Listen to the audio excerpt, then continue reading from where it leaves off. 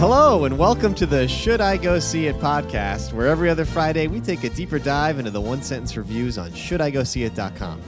This week we'll be discussing Skinamarink and Ant-Man and the Wasp Quantumania. I'm your host, Bill George. With me, as always, AJ Rebecki, who's already laughing, and super producer Craig Stanton. Welcome. Hello. Such a stupid fucking name for a movie. A scary movie, no less. It's a scary yes. movie? Yeah. Well, allegedly. We'll get into it. Is it like what was that movie where you looked in the mirror and said it 3 times? Skinamarink, Skinamarink, Skinamarink. And then they come and kill you? You know what I'm talking about? I know of that concept. I don't know which movie you're referring to specifically. Anywho, Anyway. what's new? What have you been up to? Not a lot over here, AJ. It's kind of same old. You seem to be recording from some sort of YMCA or health club. I've put the finishing. Yeah. Are you in a high school like a high school athletic director's office? Well, I've put the finishing touches on the home gym, which also doubles as an office, hence my recording in here. And yeah, there is some other sports paraphernalia in my background that you can see here. Yeah, it's just a weird combination. Like I see the equipment. I see a rowing machine. I see a Peloton. I see a basketball signed by Brad Stevens, and then I see like a Lego spaceship, and then like a Christopher Nolan poster. Like, yeah, it's. I mean, it's me in a room, AJ. I guess it's really just a culmination of my interests in Really one place. painting a word picture. Yeah. Mm-hmm. What's new with you, AJ? How are you? what's new with me? Same old. Rocking a new mic setup today, so hopefully I'll get a lot of compliments. That I sound really good and much better than I normally do. Sound great. Much more phallic than your previous mic. The microphone is a massive robot dick. It's about 15 inches long. It's about Oh Lord. It's about an inch in diameter, and it is just in my mouth. Yeah. For the last year and a half, we've been talking about something, Bill, that finally came out. Yes, AJ. I know that you have been greatly anticipating this golf Netflix show at full swing. Baba Booey! How is it going? It hasn't lived up to your expectations. No, I mean, I think it could have been shot better. So here's my deal. It's great. Really? Thought It's that would be fine. the whole draw. Um, It's a similar team to the F1 people, right?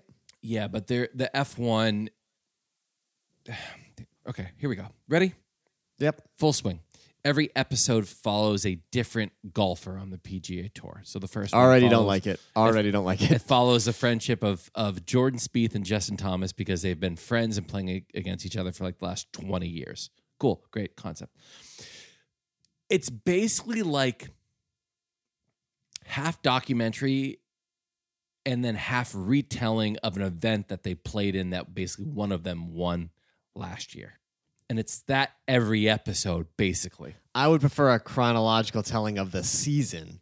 I don't like episodes that focus on individual characters, to be honest, typically. That's what I thought it was going to be. And I was like waiting for like, oh, like when are they going to and the event that they follow, talk about chronological order and the fact that like your eye will start twitching. The event that they followed is like halfway through the season for them. So the first episode about their friendship is centered around an event that takes place halfway through the actual PGA season. I see.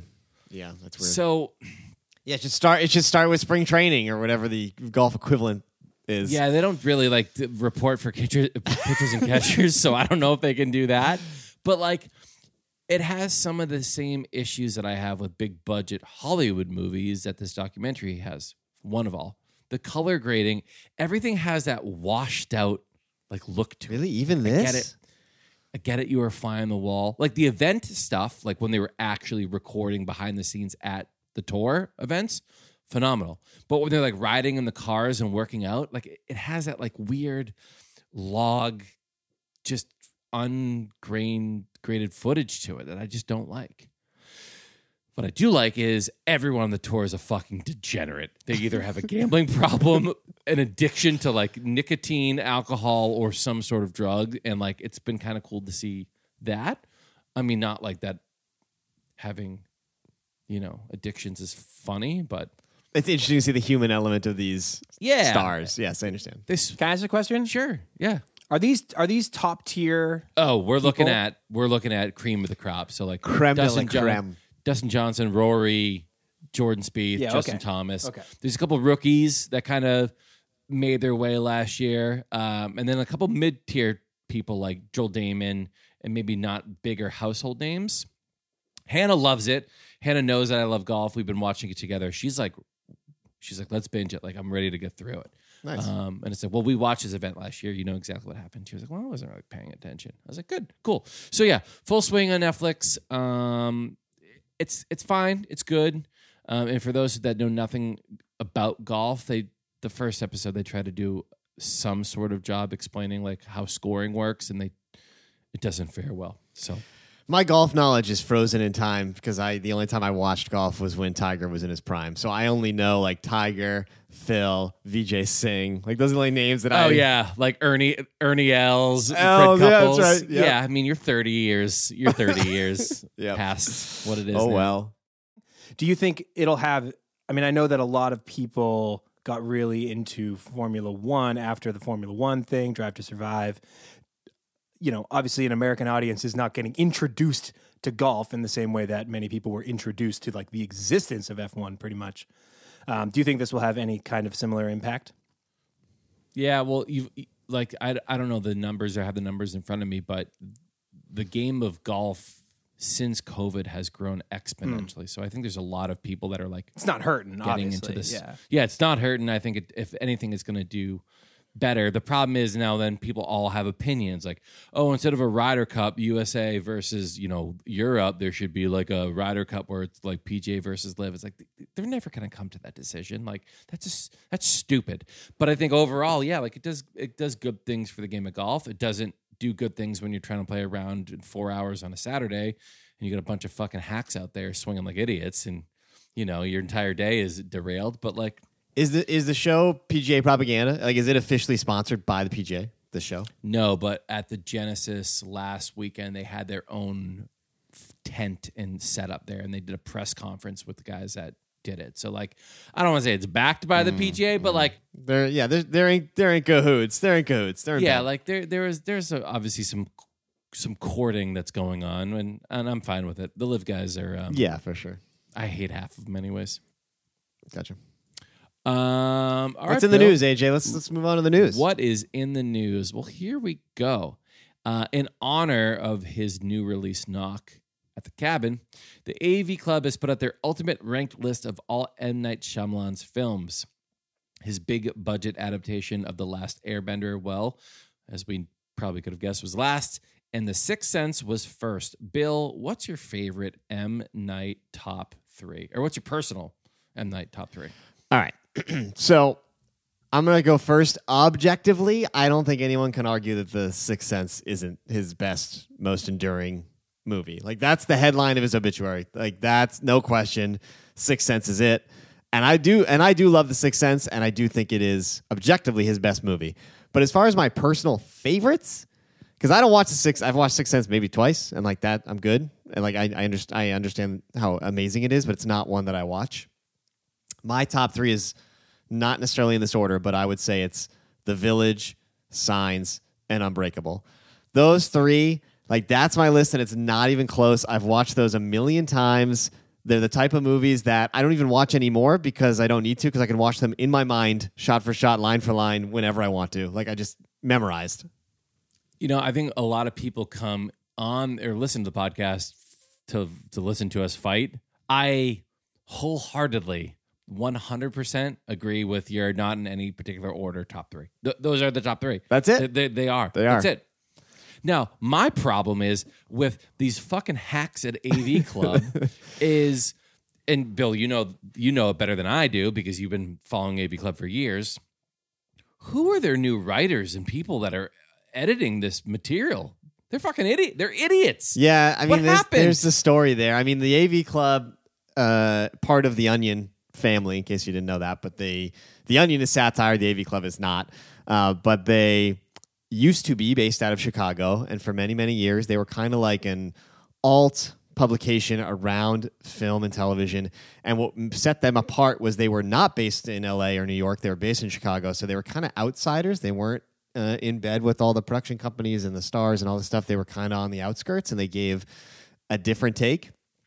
And then they've been bought by whoever, some bigger company, and the bigger company said, we are moving the AV Club to LA, and you're either coming with us or you're fired. And all of the mainstay writers that have been there for decades, potentially, protested and said, no, like, this is the whole, like, you're destroying the culture of the AV Club. You're destroying the whole point of it. And the big bosses didn't care, and they moved it. So a bunch of writers that I came to know and trust, and like you just get to know a reviewer's voice, and you just see the byline, and you know what you're going to get, and like you get to know them, is all out the window. So now it's all new people who I've never heard of that are based in LA that are writing these top lists, and they've been the quality of the publication in general has just nosedived, and it's a shame. It's a real shame. Yeah, I mean, we talked about it on the Halloween list, not Halloween, the Christmas list they put out and a couple other things. It just seems like they're just missing the mark. But back to Shyamalan. Besides Airbender, which is the cinematic equivalent of a war crime, any Shyamalans that are like Terrible. middle tier that might have gone under the radar? And then what are some other just trash Shyamalan movies that just didn't do well? His worst is besides Airbender. Like, so taking the adaptations out of it, because that's not his thing, and that clearly showed when he tried to adapt Airbender, and I think After Earth, I believe, was an adaptation as well. Those just didn't work. So looking at just his original work, the biggest flop to me was The Happening. The Zoe Deschanel, Mark Wahlberg, the plants are killing us. Yeah, the movie just doesn't work. Yeah, it's kind of an interesting concept, but like as a film, it doesn't work. And Lady in the Water also didn't work, even with an all-star cast, didn't work. So those two are like, Old I like, and then Split I really like, and the Visit, which was kind of his like low-budget bounce back movie. The Visit is actually quite good, and that gets slept on a lot. I don't think a lot of people caught that one. So that was great. But it really is The Village, Signs, and Unbreakable. Sort of that string, because I think he did Sixth Sense, then Unbreakable, then Signs, then The Village. Like that string right there was just unbeatable. I love spoiler alert when you type in The Happening on Google, right? You know, there's a section that says like people also ask like, how scary is this movie, or is this based on a true story? It says, who is the killer in The Happening? And the top answer is plants, also known as nature or trees, are the main antagonists in M. Night Shyamalan's The Happening.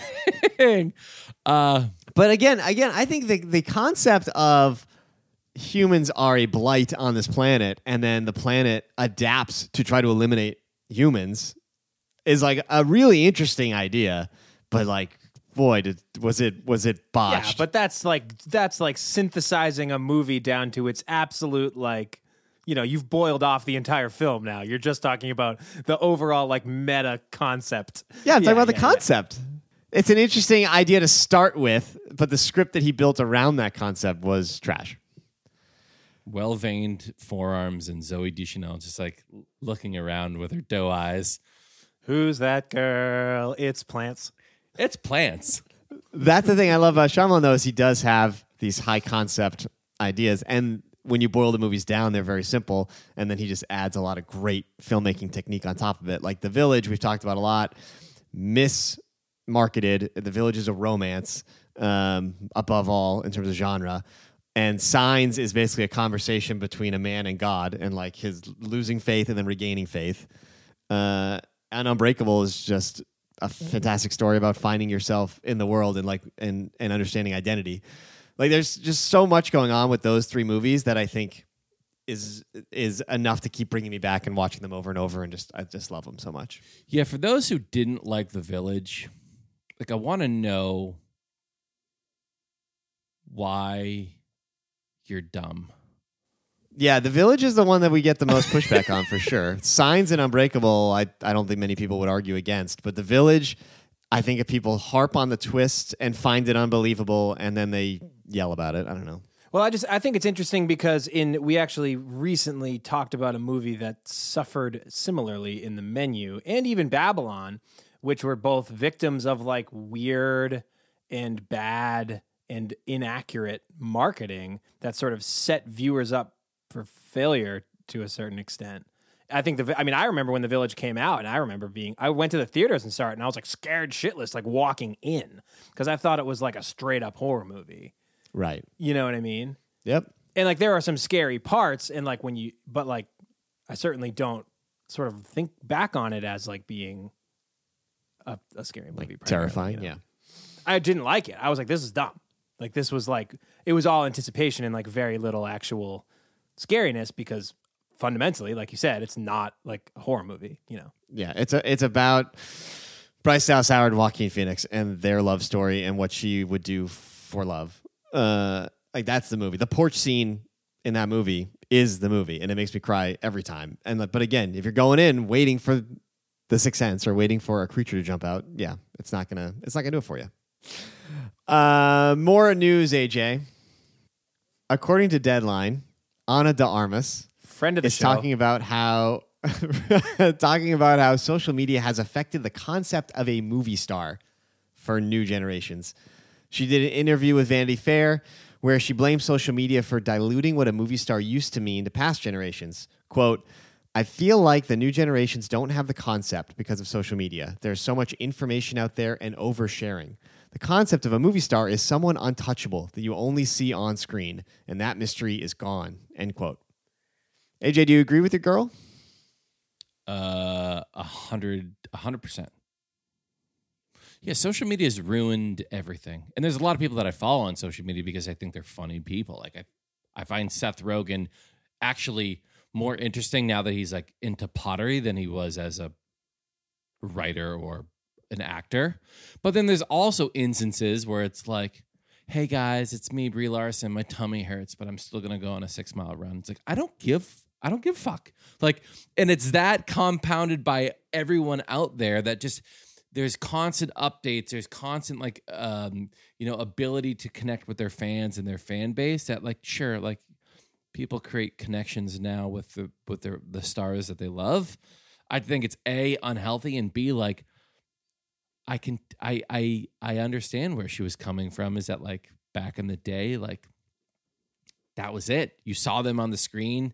They were, if they walked down the street, they were surrounded by people and they had their scarves on and their glasses on and they were kind of like, tucked into a building to get away from people. Like there was mystery behind that. There was intrigue behind these people and how they got where they were and what they do in their private life. And like, it was all imagination and kind of like, what they were doing with their lives outside of TV and film. And now you just got to go on Instagram and click the story button and you get to see what's going on. Yeah, I feel like I am in a tough position to answer this in the sense that I don't engage on star social media at all. I don't give a shit about these people's personal lives at all because I don't know them. I'll never meet them. They'll never meet me. I don't follow it. So to me, there are still movie stars. Like I don't know that you can blame social media as much as people's insatiable appetite for gossip. I think that it's different now because of the exposure, like you said, on social media, but also because of the amount of content. Like when I think of movie stars and I think about the past, I think her point, a lot of that's embedded in nostalgia. Because when we were growing up, especially when I was growing up, it was like there was barely, the internet didn't really exist. And so you would just see commercials for movies. And yes, you would see Denzel and Meryl Streep and Tom Cruise and whoever else. And so then you would go see the movies that they're in, and it would felt like they were movie stars because there was no prestige TV, there was no other content. It was just the movies that came out and the ads for those movies. And so there just wasn't any of this extra stuff. So it's different, yes. But are there no more movie stars per se? I would argue no. I think there's still plenty of movie stars. I think to me, a movie star is someone who you will go see their movie regardless of the story or the genre. Like you will go see whatever Nicole Kidman is in, or I'll go see whatever Tom Cruise is in, or whatever. You know what I mean? And I think there are still those people out there. I think Margot Robbie is a good example of a current movie star that is still a movie star. Bradley Cooper is certainly still like a movie star of today. Like I don't think it's gone out the window as much as she is making it sound. But yes, I think the mystery has dissipated for the people that do engage in that stuff. I don't, so I still think it's fine. Well, I think it affects other things as well. I can think of growing up reading in like Esquire or GQ magazine or like Rolling Stone magazine, like artist spotlights or like a day with X.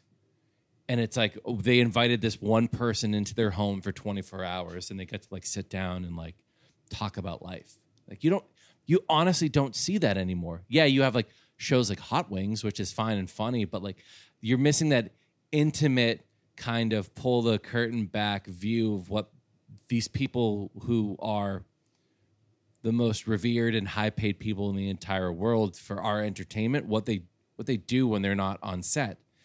And I just, it kind of sucks that you miss a little bit of that mystery and that intrigue and that ability to report on that or tell a story around that when you can just, start a live stream and talk to people. I don't know if it is as dramatic as she says, but I do understand what she's coming from. I do agree with you, though, that there is an unhealthiness to it. Like these people that think that they are best friends with Blake Lively because they like follow her Instagram, even though in real life they would not be allowed on the same elevator as Blake Lively. Like it's unhealthy that people like think that they're this close to these people that do not care about them and would not care about them in real life. So yes, I do think there's a problem there, but that's a bigger societal issue to be dealt with.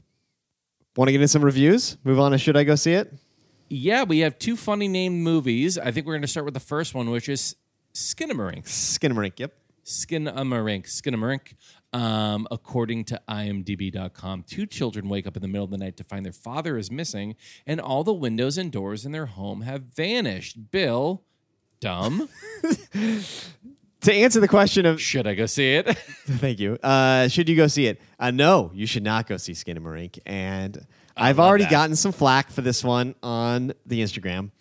Why? Because, so let me take you through it. It is set in 1995. Okay. So it is of that time, including Sure. the production value. It's basically, it feels like it's shot with a Sony Handycam, basically. There's no score. There's barely any sound, honestly.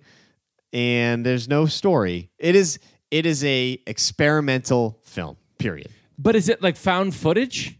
Like, is it supposed to look like someone's recording it? A lot of it, like 97%, is like static shots, and it's just looking at the wall or a corner or whatever. And because it's a Handycam, it's just film grain. It's just film noise. Sometimes it's black. It's just black grain that you're looking at. And these shots last 30 to 40 seconds each. And you're just staring at it. Okay. And okay, you can't make out what is on the screen. And it's an experimental movie where you are supposed to kind of give yourself over to the mood, the vibe of it. And there are times where the camera goes from those static shots into like a handheld shot with like a flashlight and kind of starts to look around. And it's fucking terrifying. Like I'm watching through my hands. Like it is so scary. But that happens like a handful of times in a 90-minute movie. And the rest of it, you're just staring at the wall. And it's one of the most infuriating, like frustrating movie watching experiences I've ever had in my life. Sounds like it probably would have made a really good short film. Yes, that is literally my note. This is a 50-minute movie tops, but it's an hour and a half somehow, and the pacing is unacceptable.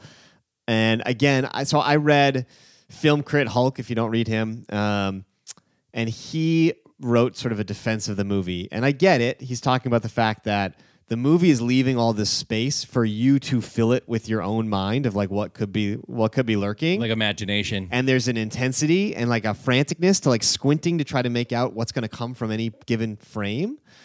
And it's all anticipation and like the human body. But to me, the human body and mind can like only keep that up for so long. Like eventually I got numb to it where I'm staring at a black screen and instead of like being afraid something's going to jump out, I'm in minute 62 of this experience and I'm like, I don't give a fuck anymore. So like, I get it, but it wasn't for me. I mean, I'm a grown up, and after I shut off the lights in my basement, like every night, I still run up the stairs and don't look behind me because I'm just terrified of what's going to be down here. Like, it's crazy how that still works. to your point. And there's a couple moments of that. There's a couple jump scares, some of the handout stuff where like it was legitimately terrifying. But to slog through all of that, and again, you're supposed to, presumably, in this experimental film, like let your mind wander a bit. Like it's okay to be bored. It's okay to not have a narrative structure and then get pulled back into it. Like it's okay for your mind to wander. Like it's a different type of movie. It's not a normal narrative. I get all that. But still, the experience itself of watching it, I did not really enjoy. So I had to give it a no, especially for like a normal average viewer. They would crucify me if they saw this movie if I gave it a yes, because they would say, what the fuck is this? For me, I get the experimental element of it, and I am not anti-experimental film. I dig lots of artsy weirdo shit, but this was just not it. Here's a crazy one for all the math lovers out there. So the estimated budget is 15,000 Canadian dollars. I think it's Canadian dollars. Gross worldwide, as we're recording, is $2,037,000 on a $15,000 budget. That's wild. That's good ROI. That's amazing ROI. Big time. Yep. It's and again, people that are super into horror or want to be cool have all like latched onto it as this like super neat weirdo movie that you tell your friends about. But for me, I was just sitting there, just not really enjoying it. Next movie is going to be the latest in the Marvel Cinematic Universe, Ant-Man and the Wasp: Quantumania, which I think is a title of a Rush album, Craig? Similar. Quadramania is a Who album, I believe. Yeah, that's what I was thinking of. Yep. That's the one that has Pinball Wizard on it, doesn't it? It's called something like that. Or is it Quadrophenia? Quadrophenia. Excuse me. Quadrophiliac, which is someone who's got too much quadra in their blood. Okay.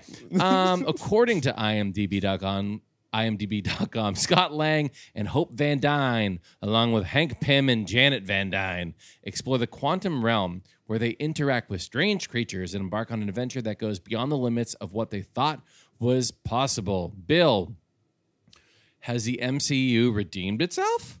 Should I go see it? No to the first question, yes to the second. I gave it a soft yes. Yes. And I wrote in my review that the movie is good enough. It gets by on the charm of Paul Rudd, and his sense of humor is sort of featured throughout. And then also the sort of intriguing performance of Jonathan Majors as Kang is also a draw. And even Rudd's daughter, Cassie, who's played by a new actress compared to the other times she's been featured in the MCU, she's actually very, very good as well, especially for a teen actor, which sometimes can be distracting in these types of movies by poor performance. She's actually quite good. So a lot of good performances across the board. And again, with Paul Rudd's sense of humor, I enjoyed it. I find myself enjoying it. It basically picks up where we are in the MCU. There's no real opening connection to any of the other parts of the movies from this phase, which has been a big knock against this phase in general. I was gonna ask you, when you say we pick up where we left off in this phase, where exactly is that? What I should say is we pick up where we left off, I think, really after Endgame, I guess. Yeah, none of the stuff that's happened between now and then is like, it's not prominently featured, I should say. Okay. The biggest connection this has is to Loki, because this is essentially a sequel to Loki. Okay, it's a sequel to Loki. So Loki in the TV show, Kang the Conqueror is introduced as the master person behind the grand timeline, or the major timeline, whatever it's called. Kang is conquering various timelines and destroying them, and in the process, obviously wiping out timelines, which includes wiping out universes worth of people and plants and animals and whatever. Okay. So he's a bad guy in that sense. So basically, the whole gang ends up down in the quantum realm. We don't need to get into the details of how that happens, but they're in the quantum realm for the movie, and they're fighting a Kang variant who has taken over the quantum realm and is fighting to get out of the quantum realm so that he can continue his conquering. Played by steroid-infused Jonathan Majors. No. Allegedly, steroid-infused by the fucking most amazing specimen on the planet, Jonathan Majors. Very impressive. The quantum realm itself is a new place, so it's got new species. It's kind of created from whole cloth. It's super weird. It's kind of in line with Love and Thunder and Doctor Strange 2, and that it's like just a weird movie, and they do make some weird choices, but in a fun way. Kind of Star Warsy. It's almost like the Cantina, Mos Eisley Cantina, except in the quantum realm. Same idea, just a lot of random new creatures. Okay. And so it feels actually a lot like Ragnarok, if I had to pick a closer movie, because it's like a new world, there's new quirky characters, they got famous comedians popping up in small roles. It's got a similar sensibility to Ragnarok. Obviously, it's not as good as Ragnarok, but it's the same kind of idea. And, the story is fine, but it's mostly all about the mid-credits and setting up Phase 5 of the MCU. Ugh. Oh, my God. Bill, we can't keep doing this. We cannot keep doing this. The more I think about the ending, the more I like it. They actually did... twist is a strong word, but they did some really interesting things with the story at the very end that reflect differently when you look back on the movie. It was actually that piece of it has me more so liking the movie the more I think about it. Yeah. Okay. I don't want to say what it is, obviously, but You don't have to. Can I ask you a question though? but it's a solid B-, I would say. This is kind of where we get into the Christmas train dilemma. That twist, rug pull, if you will. How much of the actual movie is that? Less than 10 minutes? Yeah. It's like a story development, I should say, that colors the movie. Okay. The less than 10 minutes worth the other 150 minutes of not good? First of all, it's not 150 minutes. That was my next note. It's only 2 hours long, which is a W. Oh, wow. Okay. And I would say yes, because it's got, again, I think the comedy of Paul Rudd, I was laughing out loud multiple times. So, is it too CG at times and green screeny? Absolutely, 100%. There's too much of that. But it's still funny and weird and interesting, and Jonathan Majors, you get to see him as Kang, and I thought it was okay. I thought it was fine. Here's my dilemma, and we've been talking about it, I don't know, past year. This is another example. What you just said is that everything that just came before it in the film universe just doesn't matter. It doesn't matter. Like when we will... It doesn't have a measurable impact on this storyline, no. Besides the show Loki. Which means it's a waste of my time and my money. Well, not yet. We don't know yet. They haven't wasted your time yet. When they make the Avengers double movie in 2025, Kang Dynasty and Secret Wars, then presumably all of this stuff will come back. But as far as lead up to this movie, no, there's not many. The other movies have not connected to this. Loki connects to this. Interesting. So it's fine. It's fine. The answer is it's fine. This is the first Ant-Man movie, I did a little research, that wasn't co-written by Paul Rudd. Does that stand out, especially as someone who loves Paul Rudd? No, I thought I would have guessed that he had, because it still had that same sense of humor. That Paul Rudd is into it? Yeah, exactly. Okay. Well, I know you said yes. Should I go see it? I'm not gonna watch it.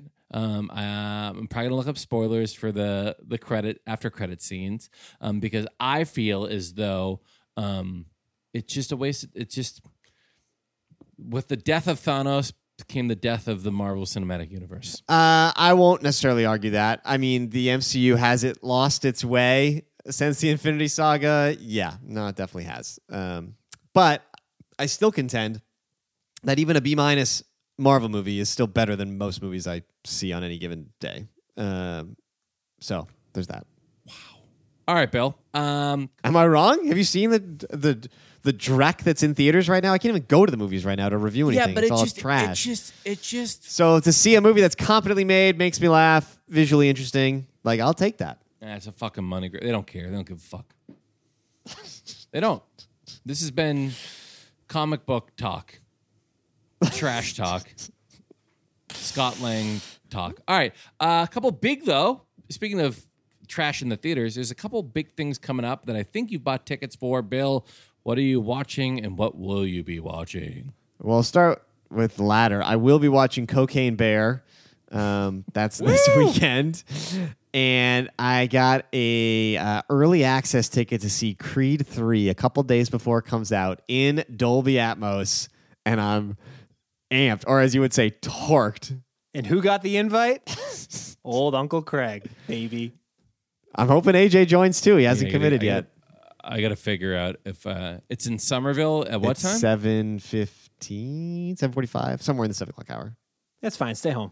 That's gonna be a tough one. Okay, so Yep. you're gonna see that. Can't wait. Hard Bodies. What else are you gonna watch? For movies, that's it. But I got a plenty to talk about for Netflix and Bill. Bill me up. Netflix. Lay me on that couch and Fill me up. fill me with knowledge. We got to start with The Last of Us, best show on TV. Let's go. We've talked about it the last 3 weeks in a row. We don't need to talk about it. I just want to continue to say that it is fucking incredible. So, The Last of Us, still great, love it, reason I live. Anyway, Is it affecting your relationship with mushrooms? Yeah. Are you anti-fungi now? Do they freak you out? I went to a restaurant recently, a fancy restaurant for my birthday a couple weeks ago. Brag. There was a dish that involved some weirdo mushroom, and I was like, nah. You can't do it? Not today. you don't need those cordyceps. It legitimately freaked me out. I have not had that experience. Anyway, Last of Us continues to be great. So there's that. And then I watched 3 different things on Netflix, really living up to the Netflix and Bill name here. I watched The Wonder, which is a Netflix original movie with Florence Pugh. That's about the history of the bread. The old factory in Natick that they shut down. That whole neighborhood used to smell like delicious. The hostess, oh my God, you'd drive by there and you're like, The sugar smell just wafts into the backseat of the car. You're like, oh. No, not the focus of this particular film. okay. The film is about the opposite, actually. It's about a Gluten-free young people. girl. The opposite of delicious sugary bread. It's about a young girl who miraculously has been alive for 4 months without having eaten anything. And Florence Pugh is a nurse that they bring in they bring in a nurse and a nun to come sort of watch the girl and see is it truly a miracle or not. Because this takes place in fucking olden A times. nurse and a nun walk into a house. Exactly. Wait, does Florence play the girl or the nurse? She plays the nurse. So a girl hasn't eaten 4 months and they need to figure out if it's like a curse, a blessing. Yeah, if it's a miracle, if there's some shadiness, if it's fake, if it's real, whatever's going on. What time period are we in? It's like 1780s. I don't fucking know. Oh, It's way back. Okay. It's a period piece. It's a costume drama, and I would give it a yes. I gave it a yes. As a matter of fact, Love that. Pugh is really good. You know, she's always great. It feels almost like an A24 light movie. It's a slow burn drama. They got the percussive music, the dark look. Story kept me interested. It was under 2 hours. You're kind of thinking the whole time, trying to figure out, is it real, is it not? The real highlight, though, to me, was the movie had this really bold, inventive framing device to open and close the movie that I'm not gonna say it here, but I absolutely loved it, and like that alone is worth the yes. I texted you immediately when it happened because I just loved how they set up and ended the movie. Just something I never seen before. So I gave The Wonder a yes if you're looking for a Netflix slow burn movie. Love it. Okay. What else? I mean, it seems like you've been watching a lot of shit. What else? I have. I also watched the Bill Russell Netflix documentary called Legend. It's a 2-parter. Oh. Okay. That was great. I mean, I'm not only a basketball junkie, but a Celtics diehard, so I was in the can for it from the jump. But it was really, really good. They talk not only about his career, but they also talk about what he did with civil rights and his work outside the arena. And it's fantastic. It probably could have been one part. They probably could have done it in like 2 hours and 20 minutes instead of 2 1.5 hour chunks. It kind of was a little long. Okay. But still great. Interviews with everybody. Did all you that do stuff. a private showing in your coach's office that apparently that you record out of now? No. And then I watched the Pamela Anderson documentary, Pamela: A Love Story, on Netflix. Came highly recommended from Melissa Childs, our TV expert. I didn't even know that was a thing. This is, after the Pam and Tommy Hulu fiasco, this was an opportunity for Pam to get a doc crew to follow her around and basically tell her story from her perspective. And, it's interesting. It was good overall. They moved through a lot of stuff quickly. Like, they spend more time on the latter part of her life than I would have thought. Like, they get through sort of modeling and Baywatch and Tommy, and then we're halfway through the movie, and I'm like, so wait, is the movie over? Because but then they go way deeper into the second half of her life. So the pacing felt a little off to me, but that's more me setting my own expectations for what the movie should have been. So that's on me. Well, I think that's also part of the problem with having the subject of the documentary be a part of the production of the documentary. She yada yada yadas over the part that everybody cares about and focuses on the part that nobody cares about. Yeah, I guess. I'm currently watching the trailer on mute, and I didn't recognize. I didn't know that was her. I'm rattled right now. Yeah, because probably the vision you have of her is from fucking 98. Is yeah, like literally growing up and being in 1996 and seeing her on TV and be like, oh my God, that's Pamela Anderson. And now you look at her, you're like, oh, like you're in your She had the audacity to age. stupid idiot getting old. I mean, wait, she's been out of the spotlight for a while. But so how yeah, old is she now? That's why like my brain is like really having a hard time. She must be what, in her 60s? 50s or 60. Yep. I am just rattled. 55 years old. 55. She's Canadian? Yeah, she's Canadian too. Yeah, I learned a lot about her. As you would too if you watch the doc. It's pretty good. Pretty good. Pam Anderson. Little Pam Anderson. All right, what else? Did you like eat food or use the bathroom the last 2 weeks, for Christ's sake? Yes. Yep. Did you work? Just rowing machines and Netflix docs. Yeah, just working and watching stuff. Yeah, what's your splits? You doing like cardio lifts? You doing like push press legs? I'm following the Davis method. This is a friend of the show. Oh, here's a good plug. If you need to get your fucking life in shape because you're a piece of shit, you need to subscribe to and hire Ryan Davis to be a personal trainer. Both Bill and I have been using him. I've seen gains in the last 60 days that I've never had in my entire life. And I'm in my mid-30s. My T levels are plummeting. And he's picking me and my T levels up, and we're crossing the finish line. He's a miracle worker. 5 stars. He's a miracle worker. Ryan Davis, the David Method, part Summit of Wellness Davis Group. Wellness Group. Wow. Summit Wellness. Check him out. Bill, I think Did not realize this was going to turn into a SpawnCon segment. he might be our first He might be our first sponsor. Is he sponsoring us or are we sponsoring him? Hit him up on DM and make sure that you say Sigsy sent you, so we get a cut of whatever he makes. But I'm honestly, my traps, bro, right now, I feel like I Shrugging could crush 'em. dumpsters like what's his face in that movie? Yeah, I mean, a can of wedding soup between my shoulder blades, I could crush them. Just cracking open walnuts. All right. All right, is that it? We done here? That's been Trap Talk. Thank you for listening to the Should I Go See It podcast. Please make sure to tell your friends to follow on Instagram at Should I Go See It.